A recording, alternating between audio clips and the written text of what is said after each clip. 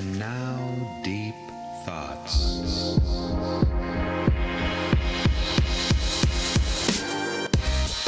Whoa, that's pretty deep.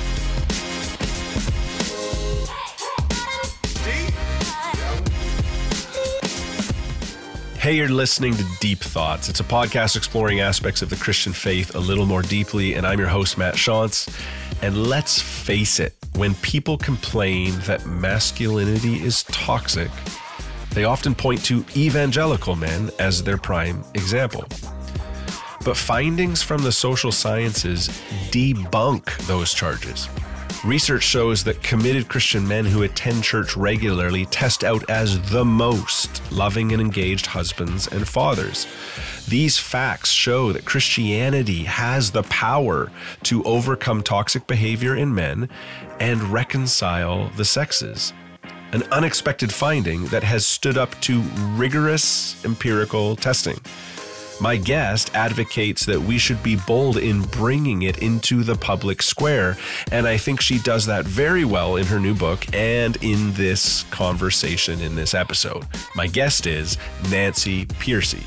She's the author of The Toxic War on Masculinity, How Christianity Reconciles the Sexes, as well as Love Thy Body, The Soul of Science, Saving Leonardo, Finding Truth, and Total Truth. She is professor and scholar in residence at Houston Christian University.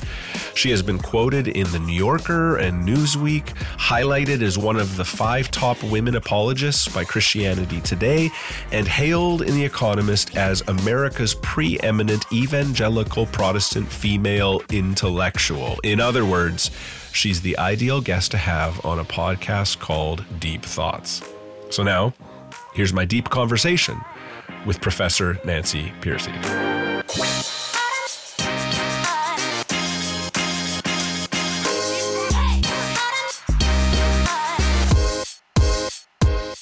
Hi, Professor Pearcey. Thanks so much for coming onto the podcast.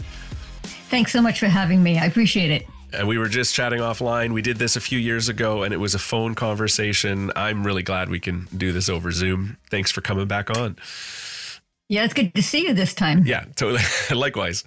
Well, I want to get right into the book. I love the play on words that you do in your latest book, The Toxic War on Masculinity, a play, of course, on the words toxic masculinity, and very common term. Hear it all the time. What I was intrigued to discover, you seemed to discover as well in your research, that this is an older issue than maybe we think. We think toxic masculinity, that's a Me Too movement kind of a thing, response. But you have, you draw out the fact that, no, this has been around for a while. Can you maybe link that for us a little bit? Yeah, that is surprising, isn't it? Because most people think second wave feminism, 1960s.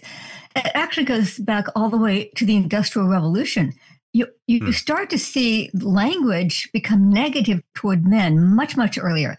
So before the Industrial Revolution, men worked alongside their wives and children all day on the family farm, the family industry, the family business.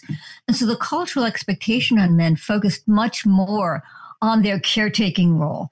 In fact, this is a surprising historical fact. Most books on parenting back then were addressed to fathers. You know, if you go to a typical bookstore today, they're mostly addressed to mothers. So they really did see the father as a primary parent. And men did spend as much time with their children during the day as mothers did.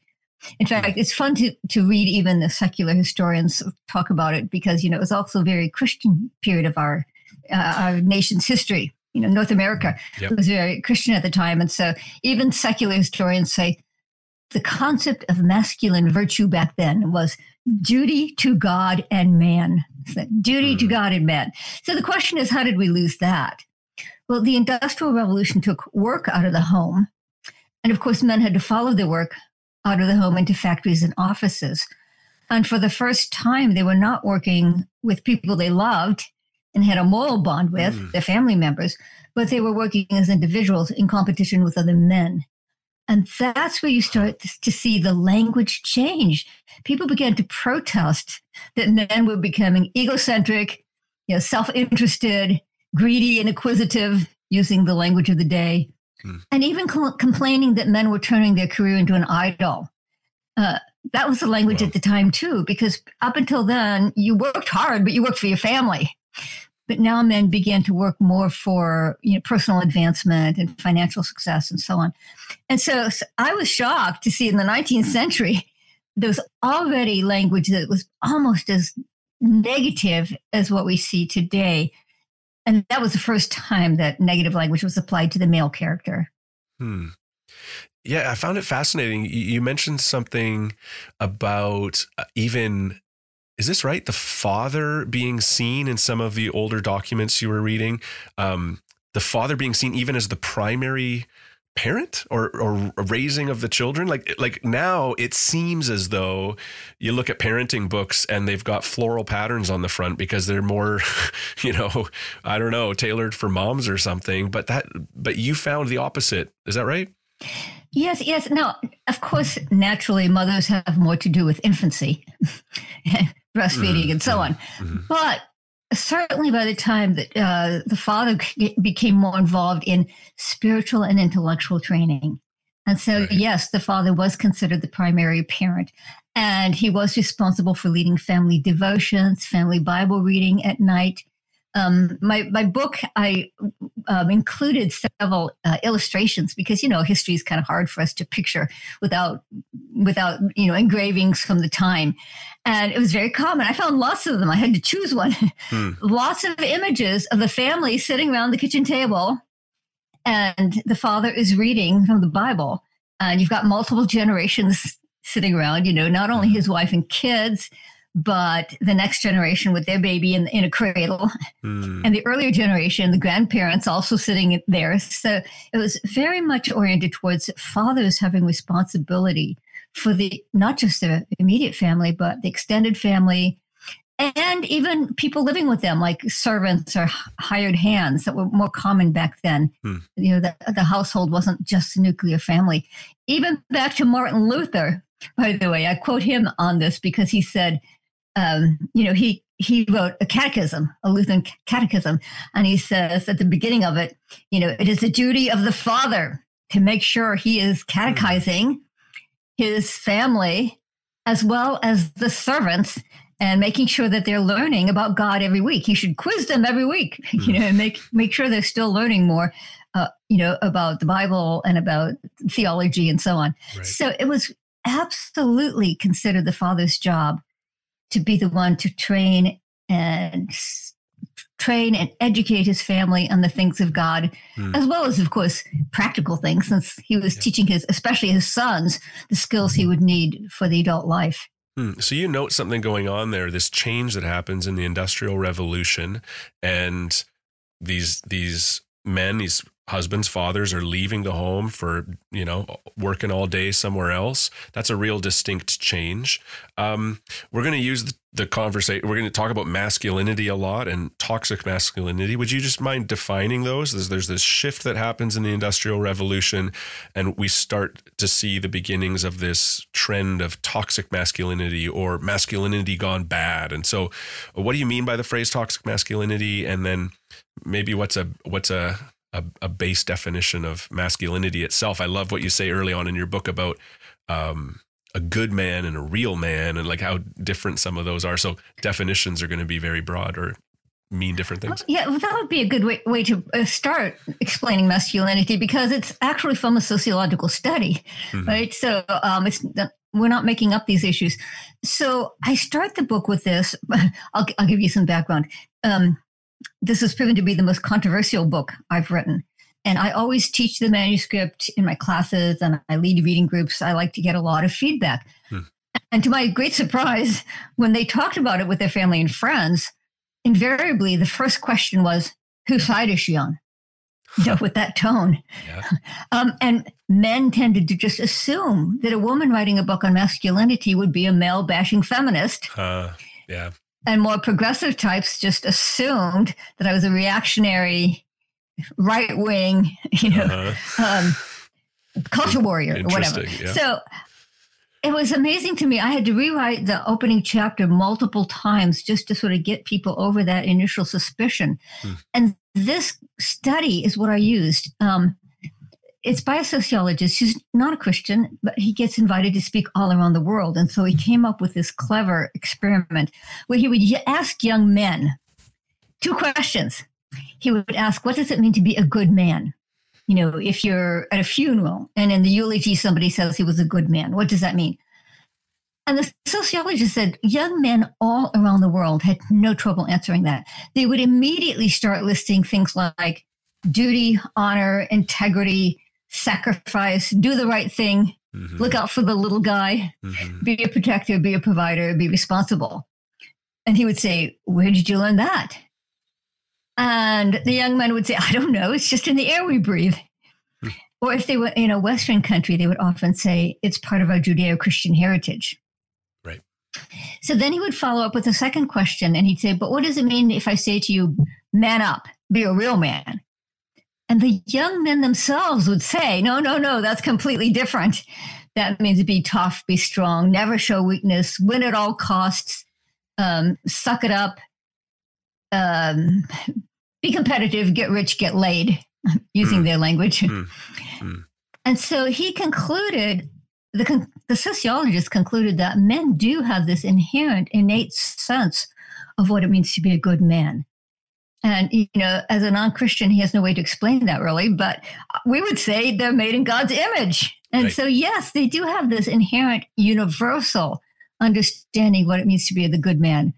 Or we might call it part of general revelation, right? What people know just because they're made in God's image, live in God's world, apart from special revelation, which is the Bible. Because most of these countries did not have a Christian background, and they still knew what the good man was. Yep. But they also feel cultural pressure to be the quote unquote real man, which does involve quite different traits, which can become toxic if they're separated from a moral ideal. Right. They can slide into being dominance and entitlement, control, and so on. And so when I put that at the beginning of the book, it really helped because people were able to say, oh, okay, we're not just anti-masculinity or pro-masculinity. You know, we can, in fact, make distinctions. We can, in fact, say that we're for masculinity created in God's image. Yeah. But we can think critically about the secular definitions of masculinity that are out there today and that are you know, trapping even a lot of Christian young men today. So this just came through my email, so I'll give you this example. One of my former students now teaches high school. And she said, all of my male students are fans of Andrew Tate. But in case people don't know, Andrew Tate has made his mark by fast women, fast money, you know, fast cars, and openly has said that he's a pimp, that he's made his money through producing pornography. But so here was a woman, former student of mine saying, I'm teaching and my male students are into Andrew Tate. In fact, she said they're using Andrew Tate quotes in the yearbook. I said, where do you teach? She's at a classical Christian school. Wow. So even Christian young men are starting to say, you know, they're reaching out for positive patterns, models of masculinity. And if we're not giving them biblical models, they will reach out to these online influencers like Andrew Tate. Right. That is fascinating. Yeah. Yeah. I think, you know, young boys growing up, they're like, what does it mean to be a man? And what a confusing time to try and figure that out. And, that is wild. It's interesting, you know, like there's so many TV shows, typically comedies, that show the main character, the dad or whatever, is just a bumbling buffoon, and the mom has to come along and fix everything. Like Homer Simpson in The Simpsons is a classic example, but you know, Al Bundy with Married with Children, stuff before that. You referenced a researcher who analyzed more than 2,000 media portrayals of men, who found over 75% of all representations portrayed them as villains, aggressors, perverts, and philanderers. I'd be interested to hear your take on why the media so often portrays, you know, dads as buffoons or much worse. And I guess tied into that is what role do you see does the rise of secularism play in the negative script for masculinity we're seeing today? Yeah, I'll start with the dads. One of my sons loved the Berenstain Bears, and that's another example where the dad was always the idiot. Even the kids are smart. True. Yeah. But you know what? There's a history to that. Most people don't know where it's coming from. Again, you have to go back to the Industrial Revolution because fathers were taken out of the home. We're so used to that. We don't realize what a shock it was at the time. I have quotes from people in the 19th century saying, the greatest source of domestic sorrow, to quote one article, the greatest source of domestic sorrow in our day is that our fathers are not home all week. They're basically home on the weekends, and that's it. Yeah. And even some of the laws that were passed, like we think of the blue laws, that shops should close on Sunday. We think that was for Christians. No, that was for fathers. Actually, historically, that was passed because they wanted one day but fathers didn't have to work. They could be home with their children. And a 19th century psychologist, the leading psychologist of the day, in fact, said, never before has the American boy been so wild because they were growing up without their father's supervision. Huh. And so half orphaned. That was his term. They were half orphaned because their father's no longer in the home. And then he said, and they've been left up to female guidance in home, school, and church. And so people were very concerned about it at the time. And like I said, boys started growing up without their father's guidance. And so people began to complain that boys were becoming wild and unruly and misbehaving. And so what happened when those boys grew up? They brought that sort of misbehaving, wild behavior with them. And so the 19th century saw a huge increase in gambling, drinking, fighting, crime, prostitution. And a lot of it was because these young men were coming in from the countryside and going and having not been trained well, with a father in the home, they went crazy.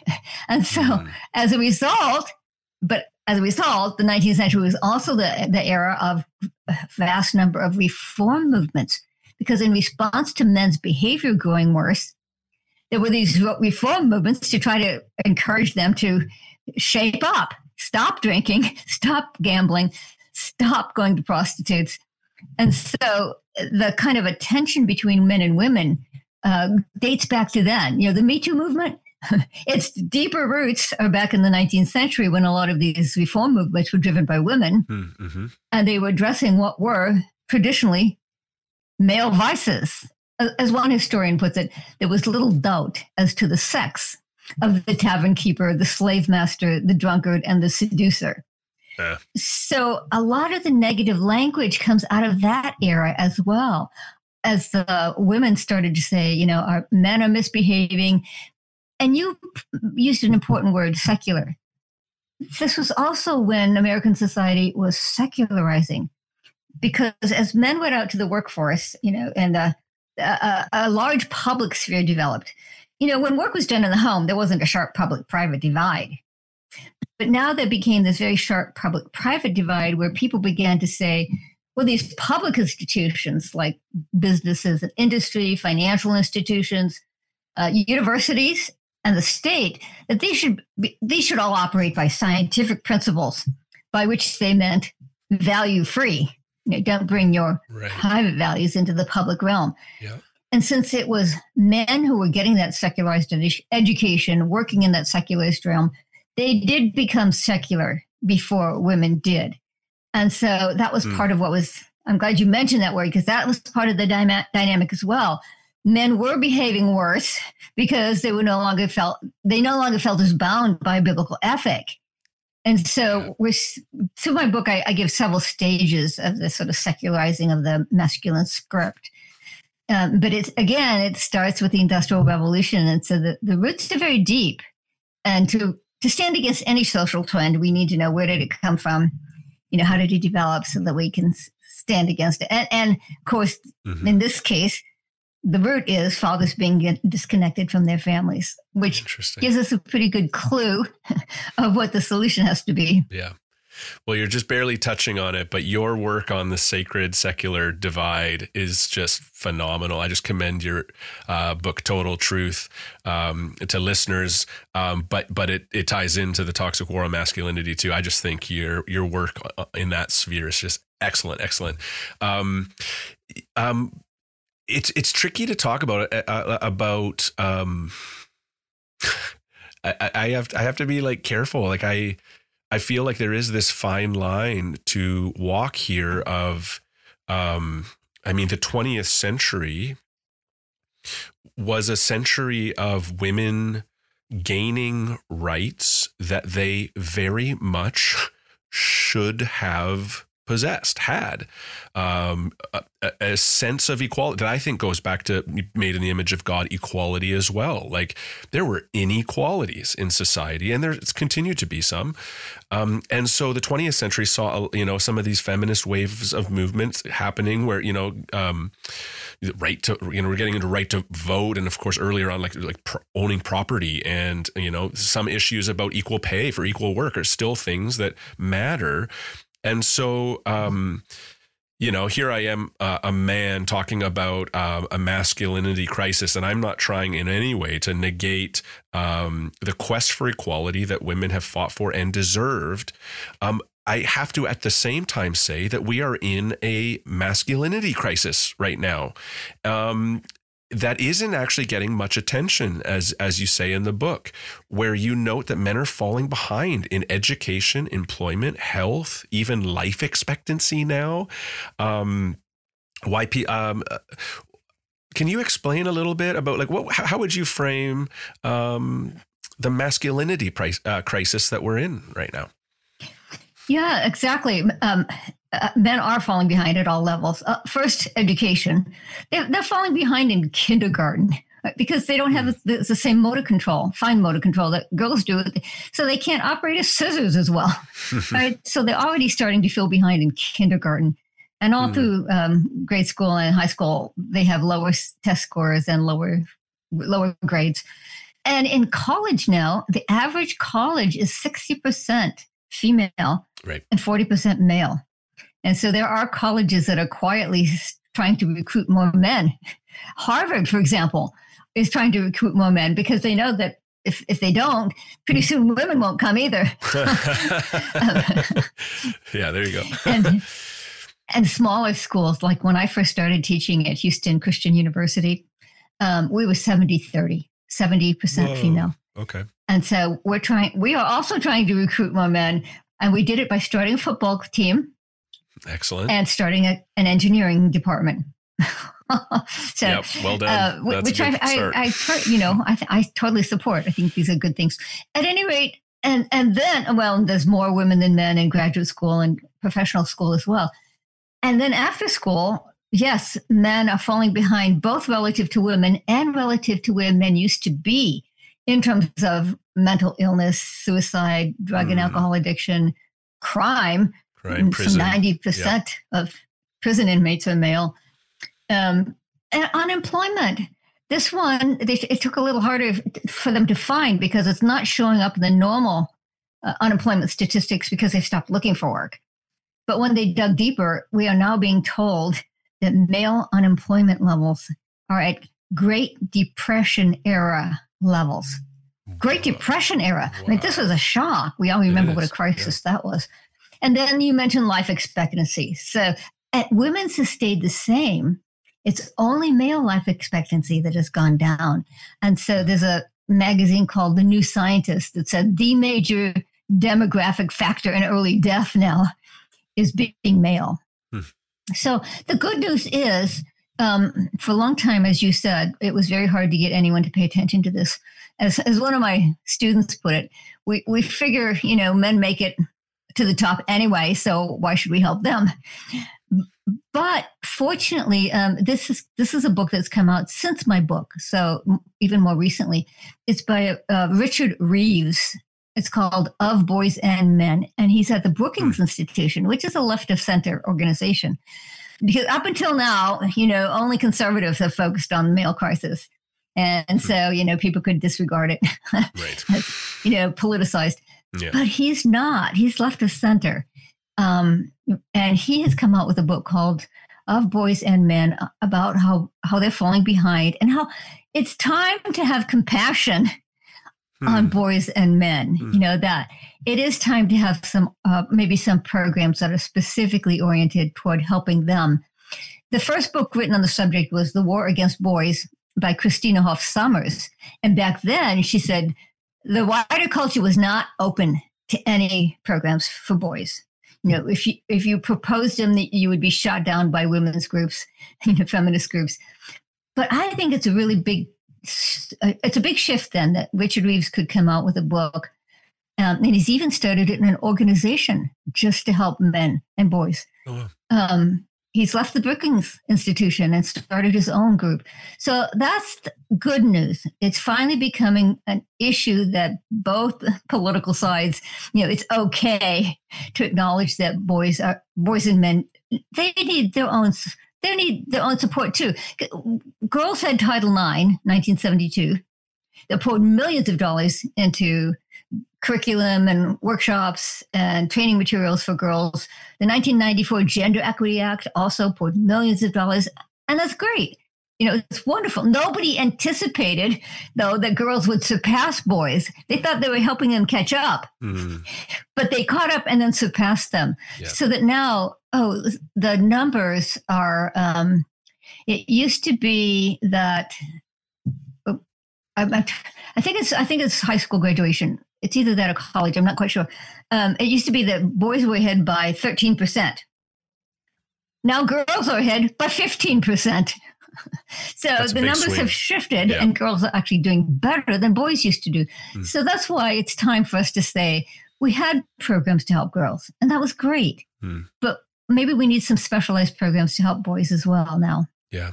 No, that was an interesting insight. I mean, even, it's so funny to think about kindergarten boys with scissors and just not being able to use them as much. But I thought you drew out some interesting things I hadn't really thought much about. But essentially, boys acting out was like, I forget the phrase that you used, but something about like they were not as good girls or something like that. Like the standard in the classroom was be like the girls. You have too much energy. You're not paying attention enough, or some what we even know of is as innate wirings were seen as these negatives in the classroom. Be more like the girls, and there is a challenge, I think, to. Yes, there's the toxic masculinity. We're going to go there next. We're going to talk about some real negative things. But something about just being inherently male, there is a shadow over it now, isn't there, of innately wrong, that kind of thing.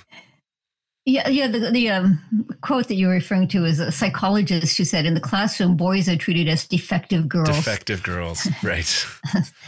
And so, I had to put this at the front of the book too. I had to say, okay, let's just start with biology. The bare biological facts are that men are bigger, stronger, faster. They have more fast twitch muscles. That's a word I had to learn. It means they can react more quickly. And because of testosterone, on average, they are more aggressive, more risk-taking. And this is the creational givens. This is how God made men. This is prior to the fall. Right? And so we have to start by just affirming these as good qualities. And I don't think our culture affirms those as good qualities. I think that, men are often taught that somehow these are bad things and they need to control them or get rid of them. And so I think that's an important starting point. Just basic creational givens. And while we're on creation, I also take people back multiple times in my book to the cultural mandate. The cultural mandate is in Genesis as well. Yeah. And it's a really good way to counter secular definitions of masculinity. The Andrew Tate style right now of, don't get married, sleep with as many women as you can. That's just the male nature. Men are just naturally sexually promiscuous, and so on. No, take them back to Genesis, because that's where we find out how God made men. Right? God has created the universe. He's created the first human couple. And what is the first thing he says to them? He gives them their job description. What's your purpose? Why did I make you? Yep. And he says, be fruitful and multiply and subdue the earth. And in the highly streamlined language of Genesis, we can unpack that with several layers, because obviously all the social institutions historically grow out of the family. And so be fruitful and multiply can include, the family becomes a clan, becomes a village, becomes a nation. Yep. And you have social institutions for specific purposes, like we need a state, we need a church, we need a school, we need a marketplace. And so it's a very rich understanding of what men are called to, men and women, but we're talking about men, that men are called to build all the social institutions, as well as the laws and treaties and constitutions that govern them. And then subdue the earth refers to harnessing the natural resources. Mm-hmm. So most cultures start with agriculture, but then mining and technology and writing books and building buildings and inventing computers and composing music. I had a student once who said, oh, come on, composing music? And I said, well, I play the violin. What's the violin made out of? Wood. Mm-hmm. And what's the bow made out of? Horsehair. So all the transcendent beauty we associate with music starts with harnessing the raw materials of nature. Yep. And so this is often called, theologians call it the cultural mandate. Yep. And the point is that humans, God's first call on human beings as a race, the human race as a whole, was to create cultures, to build civilizations, to make history. Mm-hmm. And so coming back to that again and again gives men, that's a big vision. That's a big enough vision, I think, to give men a sense of purpose and accomplishment and achievement and impact and all the things that men do aspire to have. Yeah. And this is such an exciting, I love talking cultural mandate. It's so exciting and pointing people back. This is the way God made it. This is what he says from the start. It's so exciting. And it's taking, yes, those innate resources in the earth that God has created, but it's also taking the innate resources within man, within what makes you male, and harnessing those for the good of your family and for the society. And that's really, really exciting stuff. Those innate traits can be harnessed for great harm. And I think that's part of the reason why the talk of toxic masculinity is out there so much. And I think one of the things you do so well in the book is you don't turn a blind eye to very real issues, such as domestic abuse, sexual abuse. In fact, I really appreciated you. I mean, it was hard to read, but you reading about your own experience as a child growing up, I thought that was very vulnerable and also helped set the table to talk about these things. Just in I could see how I could read you tackling these things in a very caring way. Would you say that there are any truly toxic traits that some men exhibit? What is warranted critique of men in society today? Where is maybe society getting it wrong as they maybe put a blanket over all men? But there are some very real harmful dangers here. Can we just talk about some of the ugliness and why there is this? Because some folks will listen to this and be like, yeah, men, I want to cancel men. Men are everything that's wrong. Because maybe they have been severely hurt by some men. How do we interact with those things? There are things here that are horrible. They've gone horribly wrong and have harmed people. How do we interact with that side of this whole conversation? Yeah, that is why I started with my own personal story, because I grew up in a very abusive home. Books on abuse will sometimes ask, was it open hand or closed fist? And it was closed fist. My father would extend one knuckle a little farther to make a sharper stab of pain. Wow. So he was punching and kicking us. And as you can imagine, as I grew up, I ricocheted off into extreme feminism. Mm-hmm. For many years, because I did have this notion that men are basically bad, and these feminist books reinforce that. My husband would say, every time you read one of those books, you get angry. He could tell I get angry every time I read one, but I always read them. I always had one. I always had a feminist book on my bedside table. So I was very much into it. And then I became a Christian and had to rethink from scratch, right? All the way, as I put it in my introduction. In a sense, I've been writing this book my whole life. Yeah. Because it takes a long time to really work through to a positive, biblical, healthy view of masculinity. Mm-hmm. If you ever had childhood trauma, you know that this takes years and years. Mm-hmm. I could not have written this book earlier than I did. And so my own spiritual life has included a strong component of spiritual, psychological healing. Mm-hmm. And one psychologist interviewed me, and he put it this way. He said, well, at least we know you're not writing from some ivory tower. You're writing from the trenches. Yeah, no, that's right. You've been there. But the second reason that I deal with this issue is because Christian men tend to fall into two different camps too. Christian men, according to sociological studies, Christian men who are very active and involved and attend church regularly test out very high. But Christian men who are nominal Christians, who identify as evangelicals, but who attend church rarely, if at all, and it's more of a family background, cultural background, they actually test out as the worst. They test out as worse than secular men, which is kind of a surprise. Yeah. Their wives report the lowest level of happiness. They spend the least amount of time with their kids. They divorce at a higher rate than even secular couples, 20% higher. And they have the highest rate of domestic abuse and violence of any group in America, even higher than secular men. Mm. So after giving these sociological facts, I had to deal with domestic violence. Otherwise, it would look like I was just sweeping it under the carpet. So I do have 2 chapters at the end of the book on domestic violence and how the church can deal with it more effectively. Because up until very recently, church leaders tended to blame the woman, right? In other words, if you would just be more submissive, if you would be more loving, if you would be more forgiving, if you would make his favorite foods, then he wouldn't be provoked. Right. You're provoking him. And I give lots of stories of women who got that kind of counsel, and I did too. And it's only very recently, again, this is a good time to write the book, because theologians and therapists who are Christian are just recently starting to write books saying, no, actually, when there's genuine sin in a relationship, it's not the victim's fault. That's right. The answer is what Jesus said in Matthew 18, which is hold the sinner accountable. Mm-hmm. And, if he doesn't listen to you, bring a few more witnesses. And if he doesn't listen to them, bring it before the church. And then if he doesn't listen to them, that might be a time for discipline.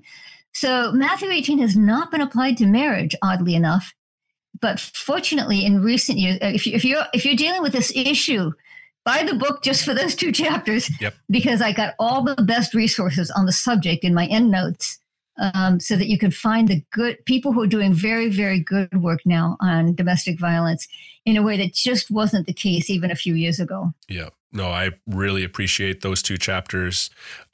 This is something just our elder team at my own church have been studying and doing research ourselves, so that we respond in ways that do not cause further harm to victims, but have processes that are there to help and to intervene wisely. Sadly, we've just seen so many stories where essentially they're just supposed to they should be victims so that, the church or the whatever, the institution isn't, we don't want it to be blemished. So we're going to sweep this under the rug and we're not going to address it. It's just awful. Like, we actually, I think our Christian faith gives us the resources to believe and do justice and to trust that pursuing truth and clarity is actually the right approach. And sadly, we've seen that not be the case. So thank you for resourcing to that end as well. You started to get into data that I found fascinating, and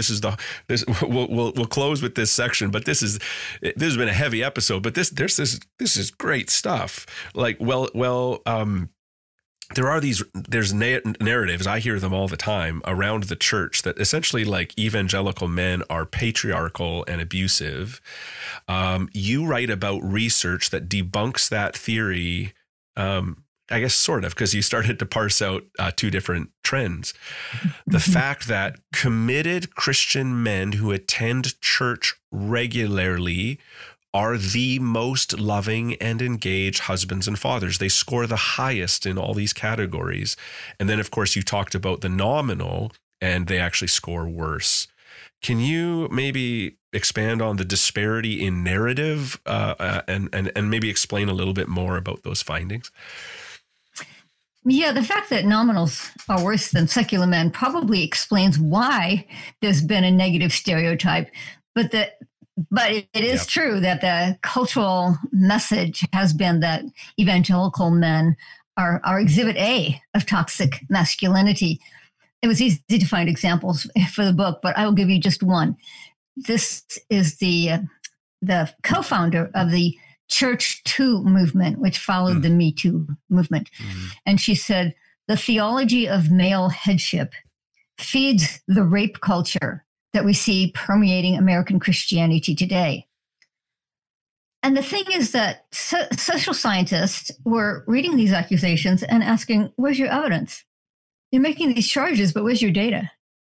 And so they went out and did the studies. And I quote some dozen or so studies on evangelical men that totally debunk the secular narrative. What they found is that, as you mentioned, men who attend church regularly, and who are really committed to their Christian faith, test out on the top as the most loving husbands and fathers. Their wives report the highest level of happiness. And by the way, they do interview the wives separately. I get pushback on that. Of course, she said she's happy. Her husband's sitting right there. Yeah, right. But no, these are large. Most of these studies were done on large objective databases like the General Social Survey, which comes out of the University of Chicago. Evangelical fathers spend the most time with their children, 3.5 hours more per week than secular fathers. Evangelical couples have the lowest rate of divorce, 35% lower than secular couples. And they have the lowest rate of domestic abuse and violence of any major group in America. So this was surprising. I mean, I kind of stumbled across this. I didn't go looking for it because I didn't know it existed. Right. And most people still don't. I had to go digging in the academic literature to find this. And I thought we needed to get this out into the churches as well as into the public. I'll give you one quote because sometimes a quote will crystallize it. The largest study was done by Brad Wilcox at the University of Virginia. And to give you a sense of his stature, he writes in places like the New York Times. So this is from a New York Times article that he wrote. And he said, it turns out that the happiest of all wives in America are religious conservatives. And they focus on the wives, of course, because the assumption is that these marriages are oppressive to the wives.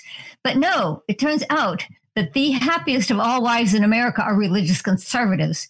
Fully 73% of women who hold conservative gender values and attend church regularly with their husbands have high-quality marriages. Wow. And then he turns to his secular colleagues, and this is actually my favorite part because, of course, sociology is a very secular discipline. And he says, a direct quote again, academics need to cast aside their prejudices against religious conservatives and against evangelicals in particular. Because Protestant evangelical married men with children are consistently the most loving and engaged husbands and fathers. By the way, he's not Protestant himself. I should point out. He's Catholic, so he's not just defending his tribe. He may not be entirely happy that Catholics test out lower. He's defending his data. Yeah. So at any rate, we need to get this into the churches. One of my graduate students is the head of a large women's ministry at a large Baptist church, mega church nearby. And she said on Mother's Day, we hand out roses and tell the women they're wonderful. On Father's Day, we scold the men and tell them to do better. Classic. Yeah, that's right. So I thought, okay. That's kind of true. No more scolding. So we need to get this data out there so that they're not scolding. They're encouraging and supporting men who are doing a good job. Yeah. As well as then, by the way, also reaching out to these nominals who are at the fringes of the Christian world, but who are worse than secular men. How do we have an effective discipleship program to draw those men in and to help them have a biblical view of masculinity. Yeah. Well, as we start to land the plane here, can we let's parse this out just a little bit more. It seems as though these nominal Christian men, they tick the box because they grew up going to a Baptist church, or they get dragged there by their wife if she nags them enough, fine, every 8 weeks I'll go. It's like he's not an embodiment of a Christ follower. But he is ticking the box of, evangelical Christian or whatever. It seems as though the scriptures or church culture have the resources there that he can latch on to that accentuate his abuse, right? Is you're supposed to submit to me. And he uses that as a weapon. Whereas if you read it in its context, that is no weapon. The husband's supposed to die for his wife. He's supposed to lay down his life for her. And, but he'll use that kind of language as a spiritual manipulation. But then there's this data about committed evangelical Christian men, and they score better, which to me says Christianity has the resources. Christianity has the tools. We have been made in the image of God, and what he puts forth as the way to live is the answer.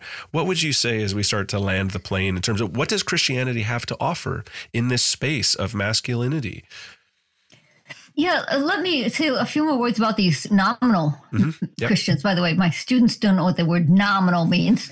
So I explained to that NOM is Latin for name. So it means in name only. In name only, And you have to realize in these large public objective databases, it's easy to check the Baptist box when they say, what's your religion, right? Yep. You don't have to have much commitment to check a box. But what they're finding is, I do get people asking me, why would they be worse than secular men, though? And it's because they take words like headship and submission, and because they're not really integrated into the church, they will fill those terms with content from the secular worldview. Yeah. And Well so the said. secular worldview is telling them, the Andrew Tate of the world, or there's a new one, Myron Gaines has been announced by the New York Post as the new Andrew Tate. And he says the same thing, men are naturally sexually promiscuous, and women just have to accept that. And even, I'd like to say a few more words about the secular view, but the point is that these men who just check a box easily just pick up these messages from the secular world and throw a Christian term on top of it and end up being worse than secular men. You see, the typical secular guy who's maybe hitting his wife and kids feels no religious justification for it. But the nominal Christian feels religious justification for it. Wow. And so he'll say, like you said a moment ago, she wouldn't submit to me, so I had to put her in her place. He will actually end up being worse. He gets the worst of both worlds. Yeah. And so that's really what's surprising about it, is that the man who has an inkling of Christianity, but is giving secular content to the words, ends up being worse. That's true. That's helpful. So what does true Christianity have to offer in this broken world of masculinity? Well, everyone says, and I do too in my book, we need to go back to Jesus and look at how Jesus modeled masculinity, because we don't really understand how much he modeled it unless we understand what he was reacting against in both the Jewish culture and the Greco-Roman culture, because in both of those cultures, women had very little value, especially the Greco-Roman culture. Women had very little status, very little value. Women, first of all, a lot of them didn't even make it. Abortion and infanticide were very widespread, and it was usually against baby girls. So it turns out it was very rare for a Roman family to have more than one daughter, because they'd have a token daughter, but then the rest, they would. My students again didn't even know the word exposure. That means they put them out into nature to be eaten by wild animals and killed by the elements and so on. Mm-hmm. And by the way, sometimes they would be rescued by brothels and raised as sex slaves. So, and certainly in the Greco-Roman world, it was just assumed that men would have sex with just about anyone. It was totally socially acceptable for men to have mistresses and courtesans and go to prostitutes. And actually, the most common form of adultery was with a person's slaves, the man's slaves, both male and female, because homosexuality was rampant. And both children and adults, because pedophilia was rampant as well. So this is the world that Jesus came into, and treated women with respect. For example, even in Jewish culture, you were not supposed to speak to a woman in public. Jesus spoke to women in public, starting with a woman at the well. The woman at the well, I know when I was growing up, they always mentioned that she was a Samaritan. But you know what the text mentions? It says when the disciples came back, they were surprised that he was talking to a woman. Mm-hmm. The text focuses on the fact that she was a woman, not a Samaritan. Mm-hmm. Mm-hmm. That's what surprised them the most. Mm-hmm. And of course, not only were you not supposed to talk to them, you certainly weren't supposed to touch them. And when Jesus touched people to heal them, many of them were women. I mean, it specifically says it in some cases, like Peter's mother-in-law, Yep. So, and even Jewish people did not value teaching women. You were not supposed to teach women the Torah. But there were many Jewish people who thought that was just too degrading to the Torah to have a woman. And so Jesus, obviously taught women. There were women in the crowd of 5,000, the feeding of the 5,000. It specifically says men and women. Mm-hmm. And of course, the paradigmatic example is Mary sitting at his feet. And sitting at his feet was the term for being a disciple. So he was treating Mary as a disciple. Mm-hmm. And he gave women a lot of his greatest theological truths. Speaking of Mary, he also gave Martha a wonderful theological truth. The same woman that he had scolded for being too concerned about housekeeping, he then turned around and said, I am the resurrection and the life. Mm-hmm. He gave some of his greatest teachings to women. Yeah. And of course, people now say, people highlight this a lot these days, that the people who were first at the tomb, first at the resurrection, last at the tomb, and first at the empty tomb were women. They stayed around after the men fled. Jesus' crucifixion, and a lot of, it's part of apologetics now. Standard apologetics for the resurrection now is nobody would make up that women were the first witnesses, because back then women's word was not considered trustworthy in a court of law. And so there's no way, if they had just been making up the story, that they would have had women be the first witnesses. Mm. So there's so many ways in which the New Testament is positive towards women that we recognize more if we compare it to the period of the time, how women were treated at the time. Yeah. Yeah. I think of Paul in 1 Corinthians 7, saying to women, saying to wives, your body is not your own, it's your husband's. And the listeners would have been like, yeah, that's because that was standard practice. And then he goes on to say, husbands, your body is not your own, it's your wives. Well, that was a revolution, Exactly. And so what we sometimes think of as, well, of course, of course women are equal. Of course, there should not be promiscuity. Of course, these things we say, of course, precisely because of Christianity.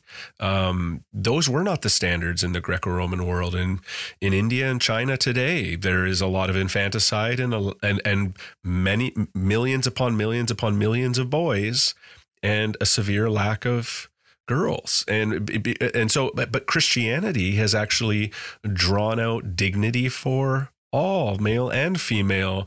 There is unity, human beings made in the image of God, and distinction, not to be washed away as inconsequential, but to utilize those for things like the cultural mandate, for the what you talked about earlier as a good man, about provision and protection, and using their strength for good. And so what a important book. What a delight to talk to you, Nancy. You're the mother of a couple boys. I would just love to hear your insights as we close. What would you say to any Christian dads listening who, want to be godly, engaged fathers. Are there any practical steps? What would be maybe a final word to them? Yes. One of the things that's unique about my book is I have a lot of data, right? Yeah. A lot of studies. Yeah. And so it's the most fact-based book I've written. And so I want to give you a study done on how parents succeed in passing along their religious faith, their spiritual convictions to their children. It was a 35-year longitudinal study, won all kinds of awards because it was so extensive. And the researchers came up with two surprising findings. First of all, in terms of passing on their religious faith, fathers matter more than mothers. Fathers matter more. And my female students say, well, that's not fair. Mothers matter, but if the father stays true to his religious convictions, the kids will follow him. If the mother does, they will, but at a lower rate. If the father is a church-going, strongly committed Christian, the children will follow him. But the second thing they found out was what matters is the quality of the relationship. The father can be a pillar of the church, can be a moral exemplar, can have perfect doctrine and theology. But if he's perceived as cold and distant, the kids will not follow him. They won't. Wow. It's the quality of the relationship that matters. If it's a warm, loving, close relationship, then the children will follow their father. And what I thought was interesting is a similar study done which is relevant here because it was just strictly on how do you produce masculine sons. So this had nothing to do with religion. Just how do you produce masculine sons? And this research is in a book. I think the book is called Why Fathers Matter. At any rate, they found the same thing. They found that the father's own masculinity did not matter. What mattered is if he had a close, warm, loving relationship with his son. That would produce a boy who had a strong, secure sense of masculine identity. So that was surprising too. Nobody expected that. They thought, maybe the dad has to be Clint Eastwood, Yeah. But no, the father's own masculinity did not matter. Everything comes down to the relationship, the loving relationship with his son. Oh, it's been such a pleasure to talk to you, Nancy. I'm so thankful for your ministry. I'm envious of these students of yours you talk about so much that they get to sit in classrooms and talk about this stuff with you all the time. And I love how you reference them so much in your books. And I've personally benefited so much from them. I'm excited to commend them to my listeners. You do such great work. And it's been a pleasure to chat with you again. Thank you. Thank you so much. Yes, I really appreciate your questions. They're very, very probing, very insightful questions. So it's been a lot of fun.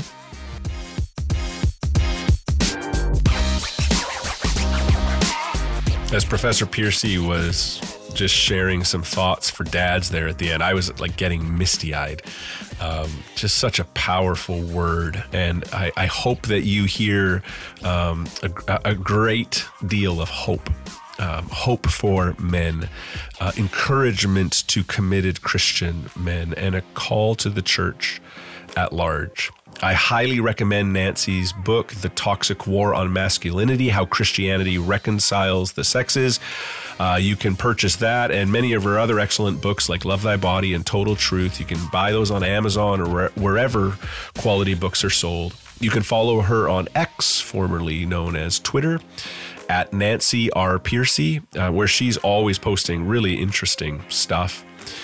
At the tail end of the interview, I realized that I never pushed record on Zoom. So sadly, there will be no video version of this episode, which I feel totally defeated about because there is so much good stuff there. I would have loved to push on to social media and post to YouTube like I normally do. But it's just the audio podcast this time around, sadly. And hopefully I find the record button next time. Speaking of next time, next up on the pod, I will talk about the Christmas story from the Bible that almost never gets talked about. And that's the one found in Revelation chapter 12. Thanks for listening to Deep Thoughts. I hope it helps you in fostering deep faith.